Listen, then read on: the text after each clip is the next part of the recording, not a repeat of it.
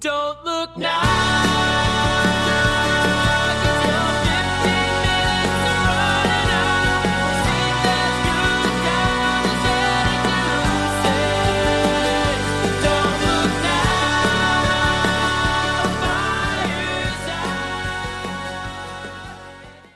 Welcome back to the Don't Look Now podcast with Jenny and Will. And that's Will. I'm Jenny. Yes, if you couldn't tell our voices apart between Jenny and Will, then, well, we're living in a more gender-neutral named society than I thought we were. But also, that would be kind of nice to not really know, right? No, it's not a bad world. Yeah. But it's not probably the world we live in at this point anyway. I actually really love kids' names that are like traditionally male names on little girls. Yeah. It doesn't work the same for men, though. Like when I hear a guy named Leslie, like part of my brain kind of hurts, and I feel bad because I want to have that equal like sharing back and forth, but I just don't. Yeah, no, I know. I mean, the interesting thing though is that a lot of the more feminine men's names are actually older names by far. Like, you know, for sure. Like Leslie's been around forever, and Marion and things like that are Right. much more old Ashley traditional guys' names, and that's actually more an old thing than a new thing. But it's interesting. Well, I think names are like anything. They kind of are cyclic. Like colors.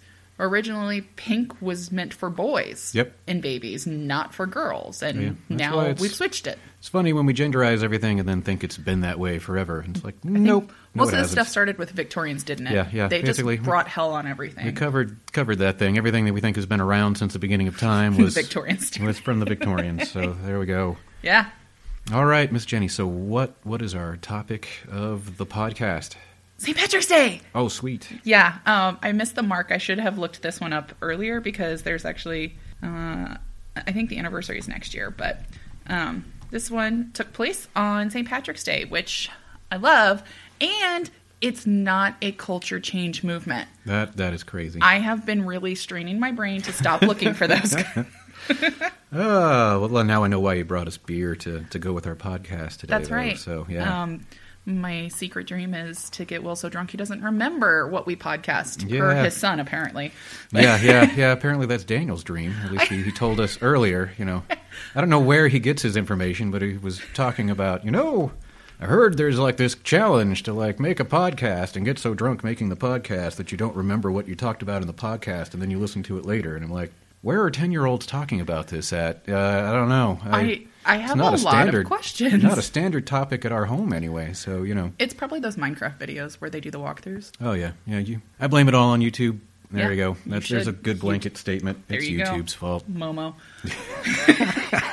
Momo says, talk to your parents about drunk podcasting. Yeah. There you go. It's a good relationship you have with them. All right, here we go. All right. Imagine this. It's midnight on a Sunday in March. Out of the dark, a red Dodge Daytona truck? Daytonas? I didn't look this up. I should have. I mentioned it to myself like 6 times. That sounds right to me. I'm going to go with that. I'm sure I'm going to get hate mail over this, but sounds good. We're going with it. So, out of the dark, a red Dodge Daytona pulls alongside a large 15th century Venetian palace. The only light outside is from the streetlights. The people inside the truck wait inside of the truck completely unnoticed, even though there is a massive St. Patrick's Day party happening literally across the street, right? Nice. So they're sitting in there. It's quiet. I kind of imagine it's cool and foggy. I don't know why, but that's just in Jenny head. Mm-hmm. And about an hour passes. The people inside of the truck look at each other, and then they're like, yeah, nod their heads, get out of the truck, walk up to the building. Okay. Inside the building, there's 2 people. They're patrolling the building, making sure everything inside is all safe and secure. Alrighty. Everything is normal. They've done this a million times. And one of the guards on the ground floor is just kind of like walking around. He's like, I better check the doors and make sure they're all locked. Like he does 1,000 times a night. He's done it since he started. He followed the rules. When he was trained, he did this exact same thing. One door's weird, though.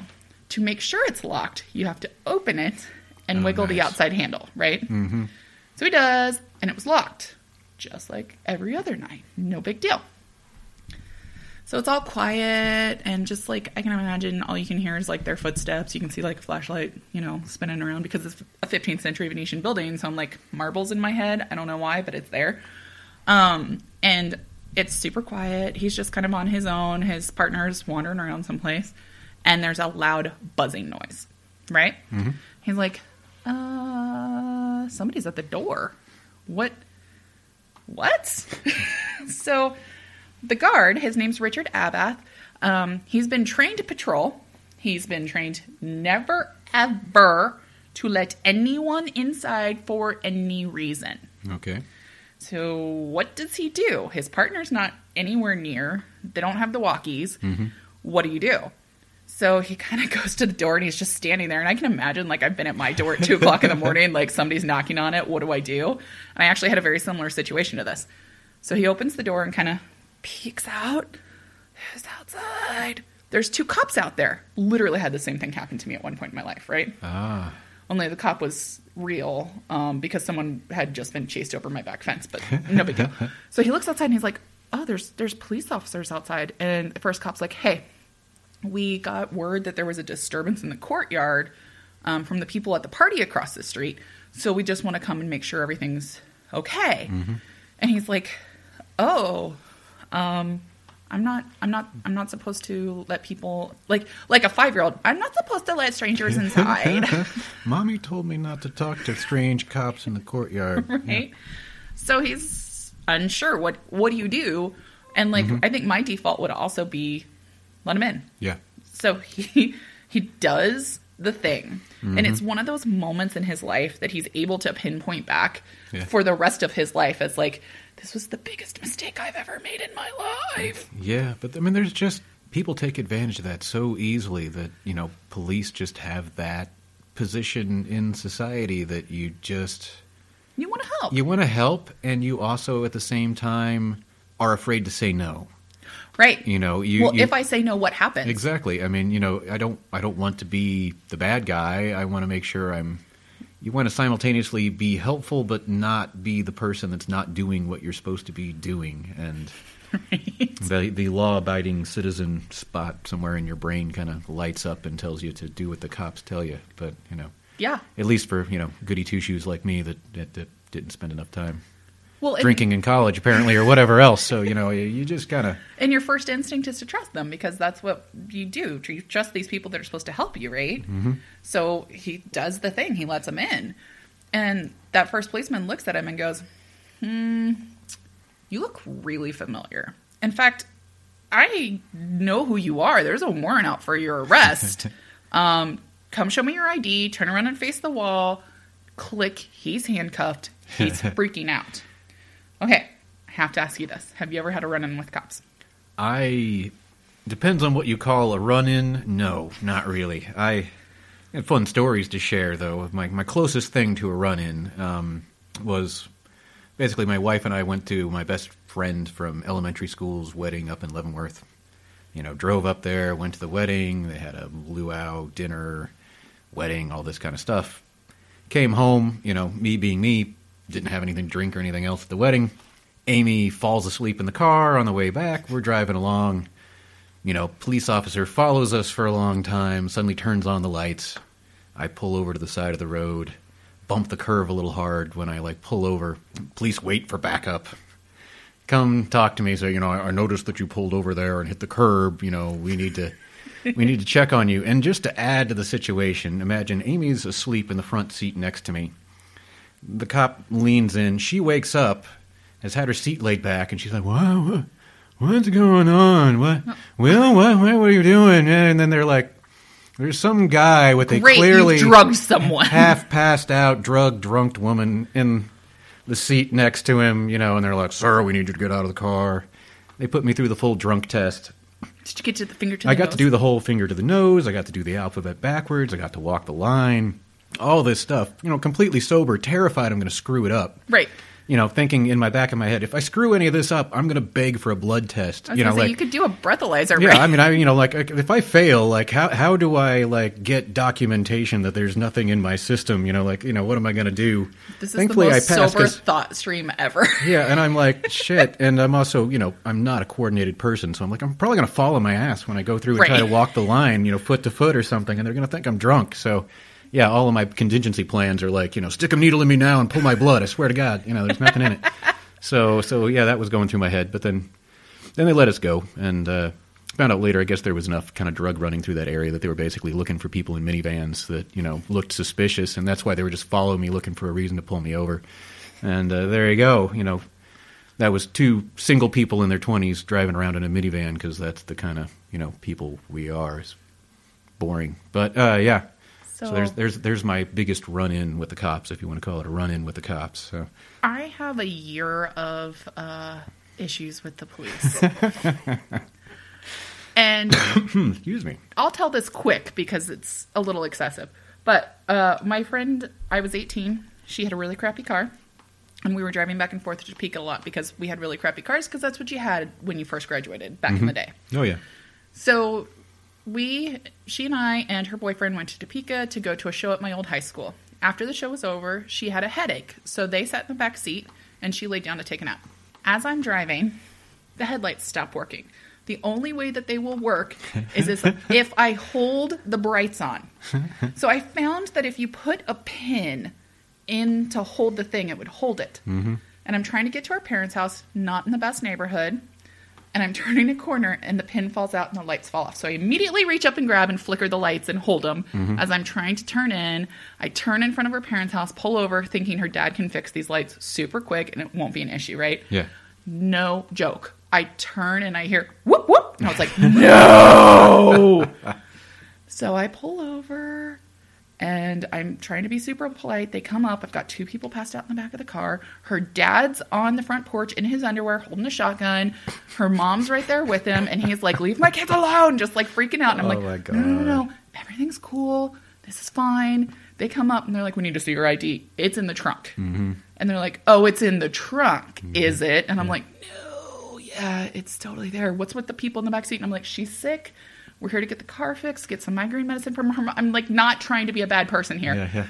He's standing there with his hand on his gun while I'm trying to get the stuff out of the trunk because you don't know what someone's going to... Exactly. I totally understood that. That's the perfect pull the shotgun out scenario, yeah. Considering her dad, yeah. Mm-hmm. So I give him my ID and he's like, hold on. They go and run my ID. And I'm from Topeka. Well, that says it all right there. So there was a glitch in the mainframe that night. And next thing I know, he's asking me these really awkward questions while his partner's running my ID. And he's starting to indicate that I need to get into the vehicle with him and leave.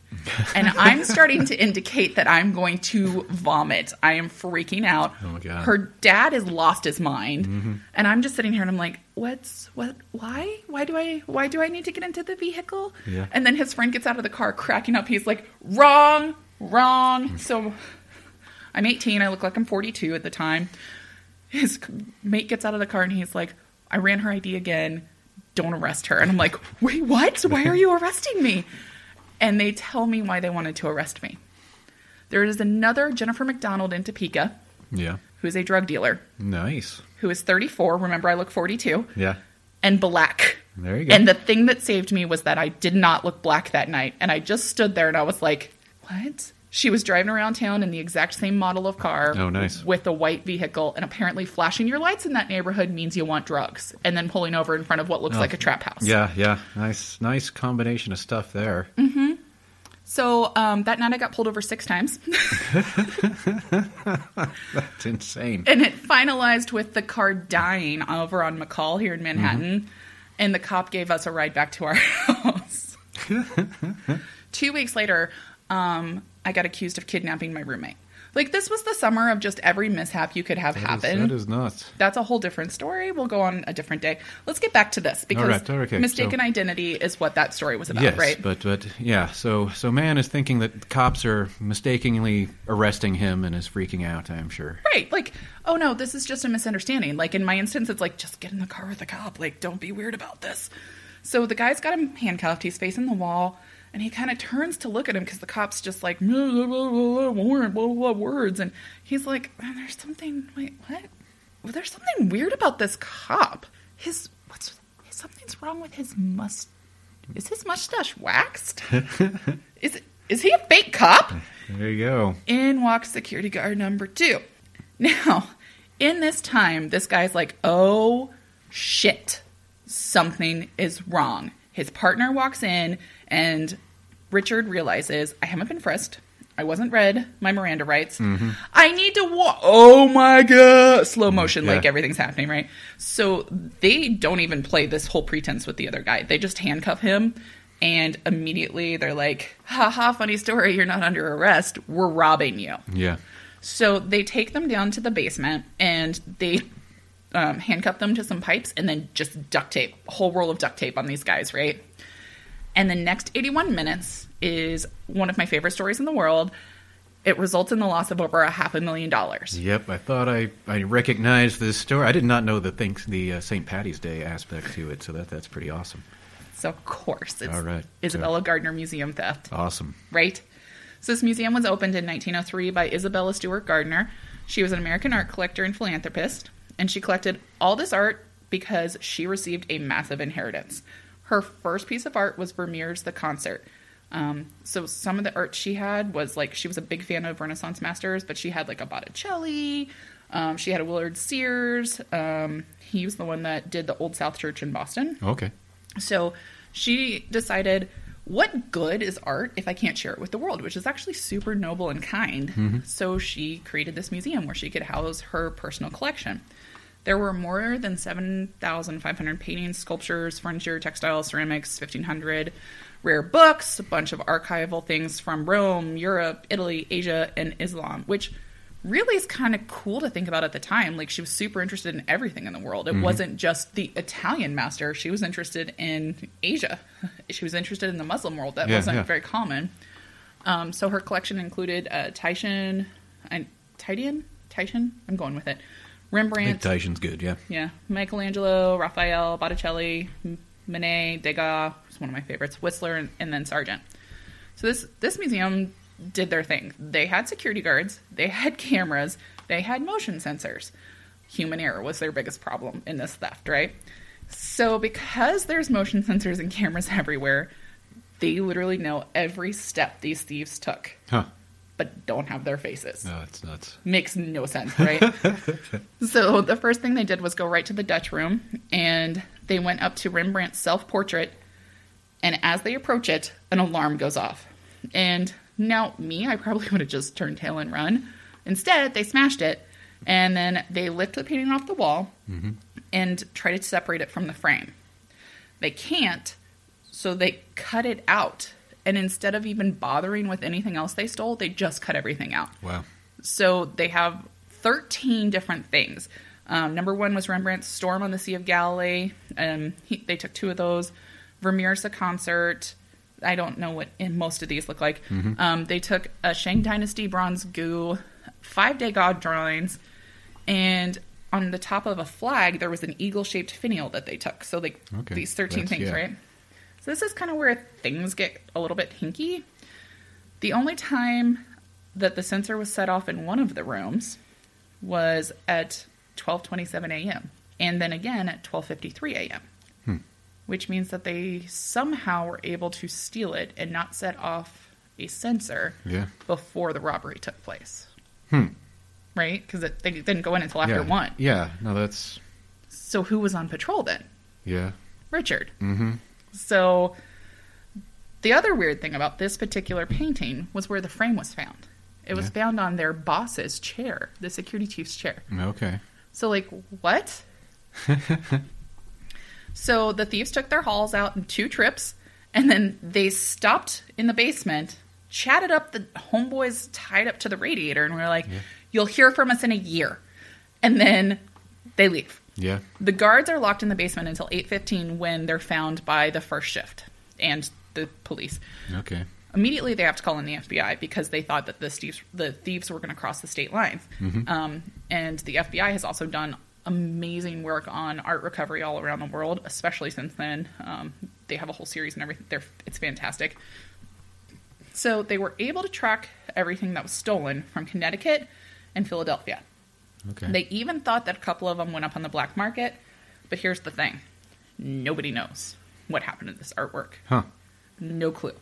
And it's also a really weird collection of artwork. It's not like their most famous pieces. There were a lot that were worth a lot more that weren't touched. Yeah. They had a ton of time to pick whatever art they wanted, and they didn't.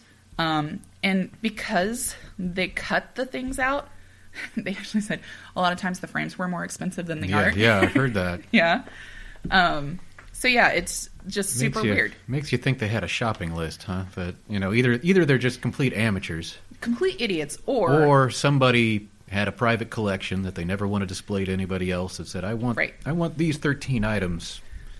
Go get them for me. Most of them were from the original collection, so that's why that makes more sense to me than just like I randomly cut a bunch of artwork out. Like that doesn't make any sense. Yeah. So there's a couple theories. One of the theories is that because it was on St. Patrick's Day, the Irish Republican Army was responsible for this, and they were going to use the profits from the stolen goods to release their imprisoned comrades. And then probably my favorite one is that Whitey Bulger, the mob boss. Yeah. Yep, he was responsible for it. And I actually think there's really good evidence for that one, but we'll see. So anyone work Jimmy Hoffa in by any chance? No, dang it. Damn it. I know. I love some mobster stories. Yeah. The 90s were the best. I feel like that's one of those things we're lacking is the good stories these days, right? Yeah. So at this point, statute of limitations is over. If you bring back the art, they will literally give you money to bring it back, right? Yeah. So the actual investigation was that 4 years after the robbery, they received a letter that promised to return the stolen art. In return, they wanted $2.6 million. And the museum was like, yep, okay. Okay. So the museum was supposed to put a coded message in the newspaper that was going to look like, a business story. Mm-hmm. And they were like, sure, we'll do that. They were willing to pay up to $10 million at the time. They're like, yeah, please, let's do that. So they do. But of course, the cops find out and they never hear from the person again. Huh. Then in 1997, a Boston Herald reporter was driven to a warehouse in Brooklyn by a career criminal who was associated with a well-known art thief. So the criminal was called William Youngworth, and the art thief is Miles Connor, and it's important because there's a whole long story about them. Mm-hmm. So they said that they were going to show them the storm on the Sea of Galilee, and the Herald reporter was actually allowed to view this painting with a flashlight. Okay. But he's a reporter. He doesn't know what he's looking for. Right. So he doesn't know if it's real or not. So they give him a vial of paint chips, and he gets it. He does get the paint tested, and they are fragments from a Dutch 17th century, but not from the stolen painting. Okay. So where did that come from? Right. Yeah. And why? Also, how do you determine? Did they carbon date it? I have so many questions regarding that. I'm betting it's composition of the actual paint. That if it's a particular artist, that at some point they would have known that they used titanium white that had this in it, and that's a particular hallmark of And maybe they already had some paint chips from that painting. Well, hey, they got the stuff that's cut out. Yeah, exactly. Okay, so that makes sense. Mystery solved. I've been trying to work through that one for a while. All right, we're geniuses. Right. So unfortunately, Youngworth stopped being cooperative, and they were never able to figure it out again, and painting gone. In 2015, though, the FBI released a video from the robbery. And it's actually from the night before, and they think it's a dry run. Okay. And, there were two people. One of them's our friend Richard.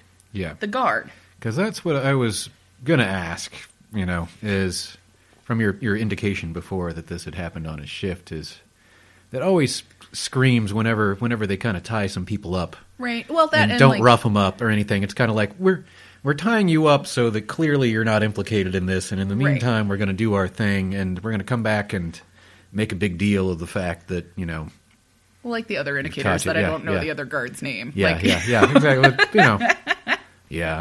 I figured it all out. Yeah.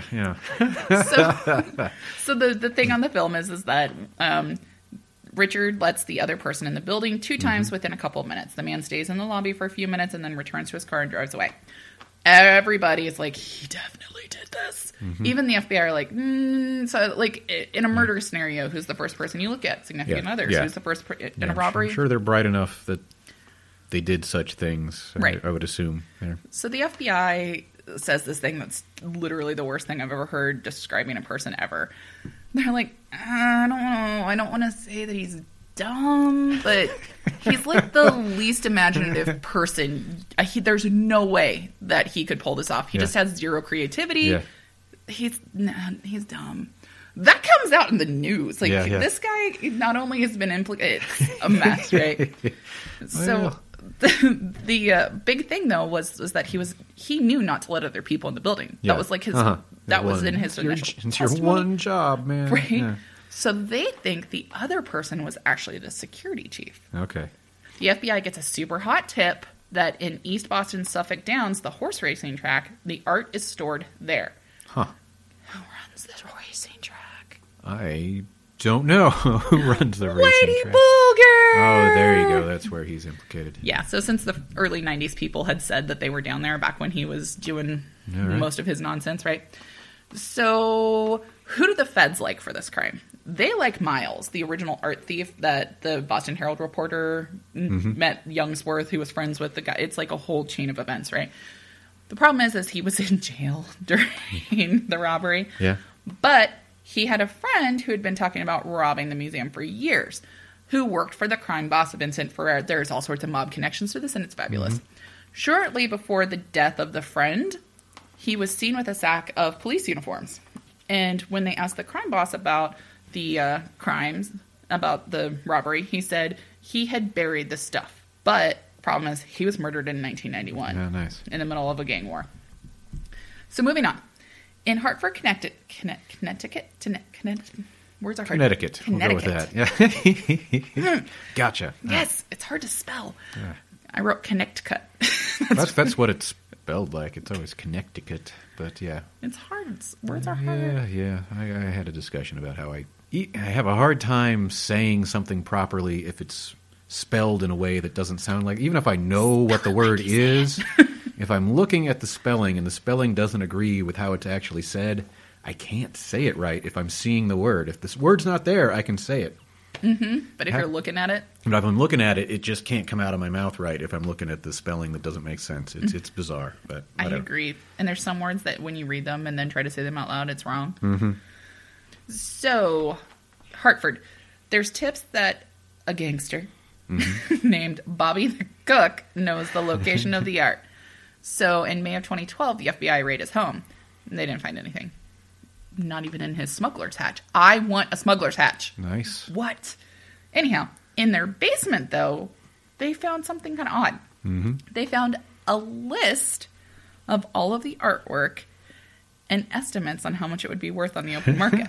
Just random speculation. I mean, This is you're amazing. bored one night and you're like, We're talking all those paintings stolen, I wonder what they're 22 years worth. later, Yeah. though. Well, how do you still have a list in your basement from 22 years later? Well, my, personal theory now, and I'm stating it, is that clearly those paintings are wrapped around the body of Jimmy Hoffa, stored away somewhere. Yes. It all Jimmy's need- actually sitting in a living room in Middle Kansas looking Yeah. at him. Yeah. I mean, it's all got to tie together somehow. But So, in 2016, they arrested him for gun charges, and they thought, hey, we'll cut you a deal.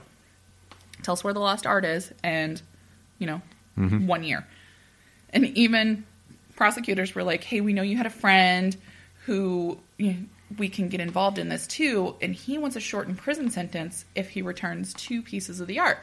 So the guy that wants the shorter prison sentence is very, very ill. And he actually dies before he's able to find the 2 paintings to give to them, which is kind of crappy, right? So the problem is, though, that the Bobby the Cook dies. He tells everybody he has the art, but then he does this lie detector test, and they show he's lying, that he doesn't know where the art is, and then he dies before they can get back to anything. okay. So back to Miles. During one of the museum efforts to find the art, they raise the reward from $5 to $7 million. And he tells the cops, I know where it is, but here's what I want. I want money and immunity. I think they were just passing out immunity in the 90s like nobody's business, sounds- right? Sounds like the way to go. Problem, though, with him, everybody has a problem. Everything's a problem.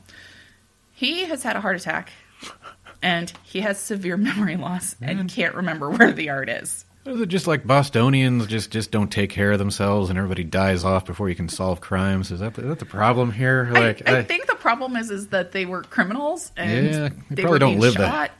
Yeah, they probably don't live the healthiest lifestyle, I'm betting. you No, know. they don't.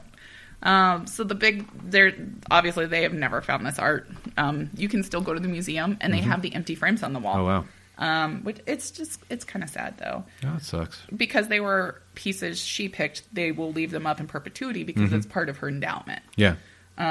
So the larger lesson here is that when art goes missing, it's a loss for the entire world. It's part of the cultural heritage that's lost. So you can look up other pieces of art that have been lost from around the world or looted from war scenes and things like that. Okay. And it's a pretty big deal. She just wanted the average person to be able to experience what art was in a pretty low-income area. Yeah. So she opened the museum. It has free admission, and you could see the Dutch masters, which was huge. And it's created a huge impact because people haven't gotten to see this stuff since. So we may never know what happened to it. That's sad. It is sad. Yeah. No, I know, it reminds me, I like telling random stories of... Get to it. Yeah, back when I was, I don't know how old I was, probably like 12, something like that. I remember the Courtauld collection came to the Nelson Museum up in Kansas City, and I didn't know anything about it because I was a kid and didn't know anything about art. But my dad and stepmom took me up to it, and it basically was a bunch of the Impressionist masters. Yeah. The originals there up in the Nelson, walking around looking at stuff, going da-da-da-da-da-da. And I enjoyed it at the time, but I didn't super enjoy it. It was kind of like, I saw this, and that looks vaguely familiar. And it was the sort of thing that over the years, you'd be like, I've seen that painting before, and right. You'd be like, oh, here's this famous one. Like, yeah, I've actually seen that. Holy crap. And it kind of occurs over and over again. And you're like, end up being incredibly thankful that you got to see all of this stuff that, I didn't realize at the time just how impressive it was. And kind of the capper on it was finally when we went to London. The actual home of it is the Courtauld collection there. Yeah. That's, there in London. And we went and saw it, and, I got to see some of those paintings again. It was really cool to, kind of come full circle and go like, oh, yeah, I've actually... I remember seeing that before. Now I'm actually appreciating it because I was like, oh, wow, I got to see some Van Goghs and, all kinds of other stuff that, You would never have the opportunity I would to never see. just randomly see as a kid walking through the museum. It was cool. Did you go to see Treasures of the Czars while it was... I did not. I remember that being a huge deal, Well, and I did not see it. It would have been awesome to see a What was Fabergé that? egg because I've always... 98, maybe? It was somewhere, and it was when I was in college. Okay, I was in middle school, so that makes sense. Yeah. So my middle school went, and I got the flu the night before, and I couldn't go, and I was devastated because my folks really could not afford to take me. Mm-hmm. And I went to inner city schools, so they were getting a bone to get us to go. Yeah. And somehow, knowing how devastated I was, my parents pulled, I think probably Grandma paid for it, but God love you, Grandma. I think that, they pulled it together, and Mom and Grandma and I went to go see it. And it was one of those things where I was so excited, and you had headsets where, and I hate that on any tour. They do it in Europe all the time. You get a little headset and you listen to the story. I can't stand it, but I also love it. I just ran circles. I think I ran through it 20 times because I was so excited. Everything was so shiny. Yeah. I did the same thing when King Tut came to town. Nice. I lost my mind. And halfway through, I wanted a snack. Yeah, it's awesome. But it's so cool. Being able to see something.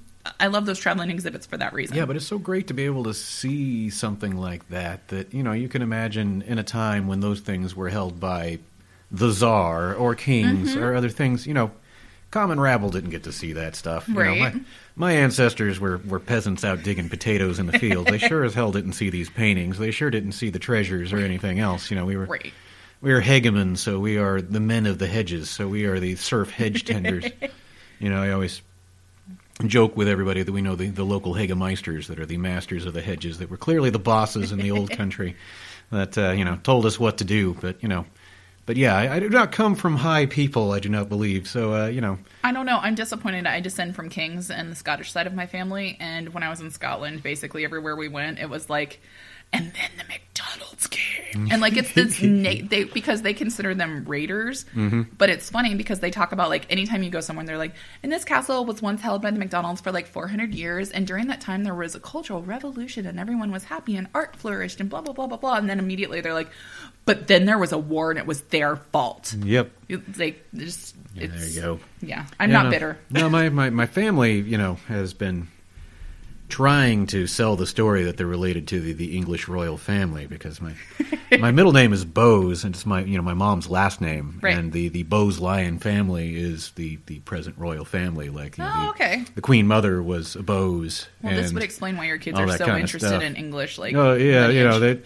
but it's all been proven to basically be a lie at this point. I mean, The story was that they were basically originally the Catholic branch of the Bowes-Lyons that fled to Ireland when everything went down, and that eventually made their way to the U.S. and whatever else. And it's generally been shown that, no, they're actually the oboes from Ireland that have jack to do with the royal family. Right. And, now we're just Irish. But, yeah, Exactly. I keep holding on to this dream that I'm part of the clan because we can trace up to when we left Scotland. But, it's highly possible that I was just an adopted drunken cousin or something like that. Who knows, right? Yeah, so I'm just a bunch of common Irish, German, We're just common. scum. It's all good. Wait, you did that Ancestry DNA kit, right? Yeah. I came out super white bread. Yeah, You're so white. Oh, yeah. Originally, I was hoping for some interesting, because you take that and you're like, maybe I'll find something exotic about my background, and it came back and like, you are 100% European, and it was like, everybody's usually at least 0.1% something, right? And it was like,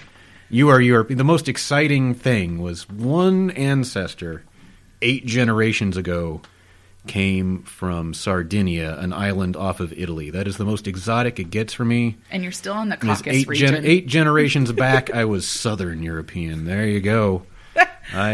So my favorite thing about these DNA things Yeah. is that it's like the new version of going to high school and doing the blood typing. Yeah. Where they like suddenly discover, or Punnett squaring. Yeah, you find out you're not related. You find out your parent's not your parent. Like, wait a second, I've got a chin divot, and oh my god. No, Right. Yeah.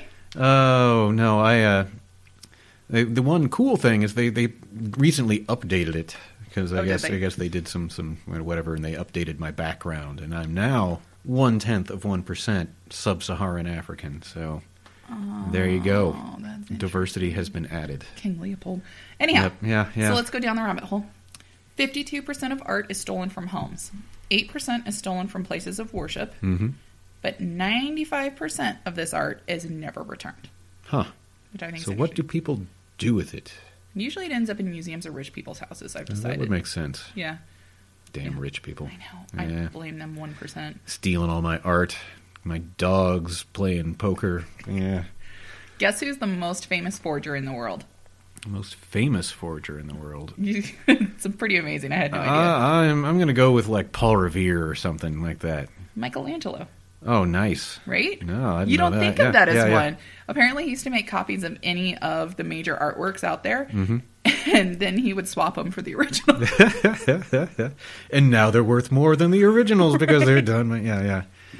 That's awesome. However, the most prolific, so like the person that made the most forgeries in the entire world, is an artist named Mark Landis. Mm-hmm.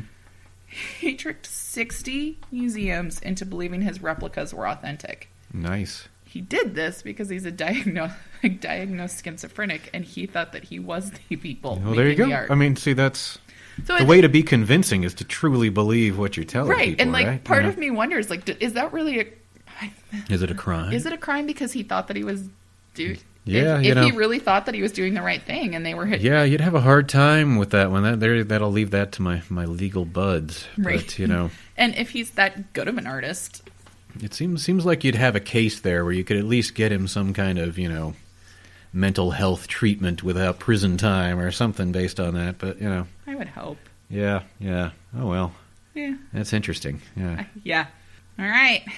So I think that I think that wraps it up today. this wraps huh? up the Gardner Museum heist. All right. Yeah, no, I'd always heard of that one, but I did not. I was always light on the details. I kind of knew the overall. Some people showed up dressed like police and had robbed the museum, and the stuff had not been returned. But I never really knew any of the mob inside. connections. Yeah, I gotta love mob connections. Boston, man. I want to go. I've never been. Yeah, Boston. Yeah, no. Boston.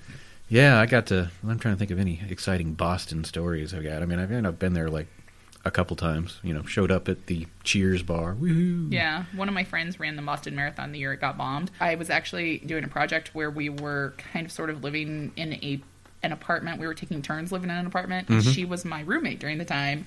And I knew she was going to go. And I was like, okay, have fun, cool. And then we get this text message. Oh, no, she's there. And I'm like, wait, what's going on? Because during college, I didn't pay attention to anything. And it was, yeah. Nice. That's scary. It was scary. Yeah, no, that was a crazy thing. It was. She was fine. In fact, she's rocking it out in life because she's just a stellar person. So, yeah. So yeah, I'll just leave it with I guess probably the two most exciting things I've done in Boston was I've seen the site of the Great Molasses Flood of 1888. Yeah, that was kind of a life changing event of seeing. You know, this is the site of my. Yes, I've been here Now I've seen the site. That's probably for another story sometime to talk about Yeah. the molasses flood. And That the is a other good was one. I ended up walking by Jim Carrey not Jim Carrey. Gah. Drew Carey? No, I got really excited here. yeah, heard I was Carey's excited. So, interesting. yeah. Carrey, but not the fun Carrey. John Carrey, Oh, the politician. The politician. Okay. Yes, exactly. Oh. The least exciting of the Careys. Man, Yeah. Now married heir to the Heinz Foundation fortune or whatever. Yeah, I walked by him in Boston Common. There's my exciting Boston story for you there. And so I could walk by. I'm like, wait, I think he's. Oh, okay. Guess he walked by, and that was I walked by a president like that one. nice. Yeah. Don't we know him? I feel like I know that man. Yeah, that's the president. Oh. Now I know where I know that dude from. Cool. Hi. All right. So All remember right. to rate, review, subscribe. We're on YouTube. No, wait. iTunes. Yeah, Stitcher. we're on iTunes, Stitcher, Spotify. Spotify is a good one. Basically, about Pocket anywhere Cast. you get your podcast, you can find us, or you should be able to find us. Yep. And our music's provided by Hollow State. Yep, Email us Hollow if State you have Audio. anything that you want to talk to us about. Join our Facebook. All Those are right. the things. Thank you all for listening. Bye. Bye.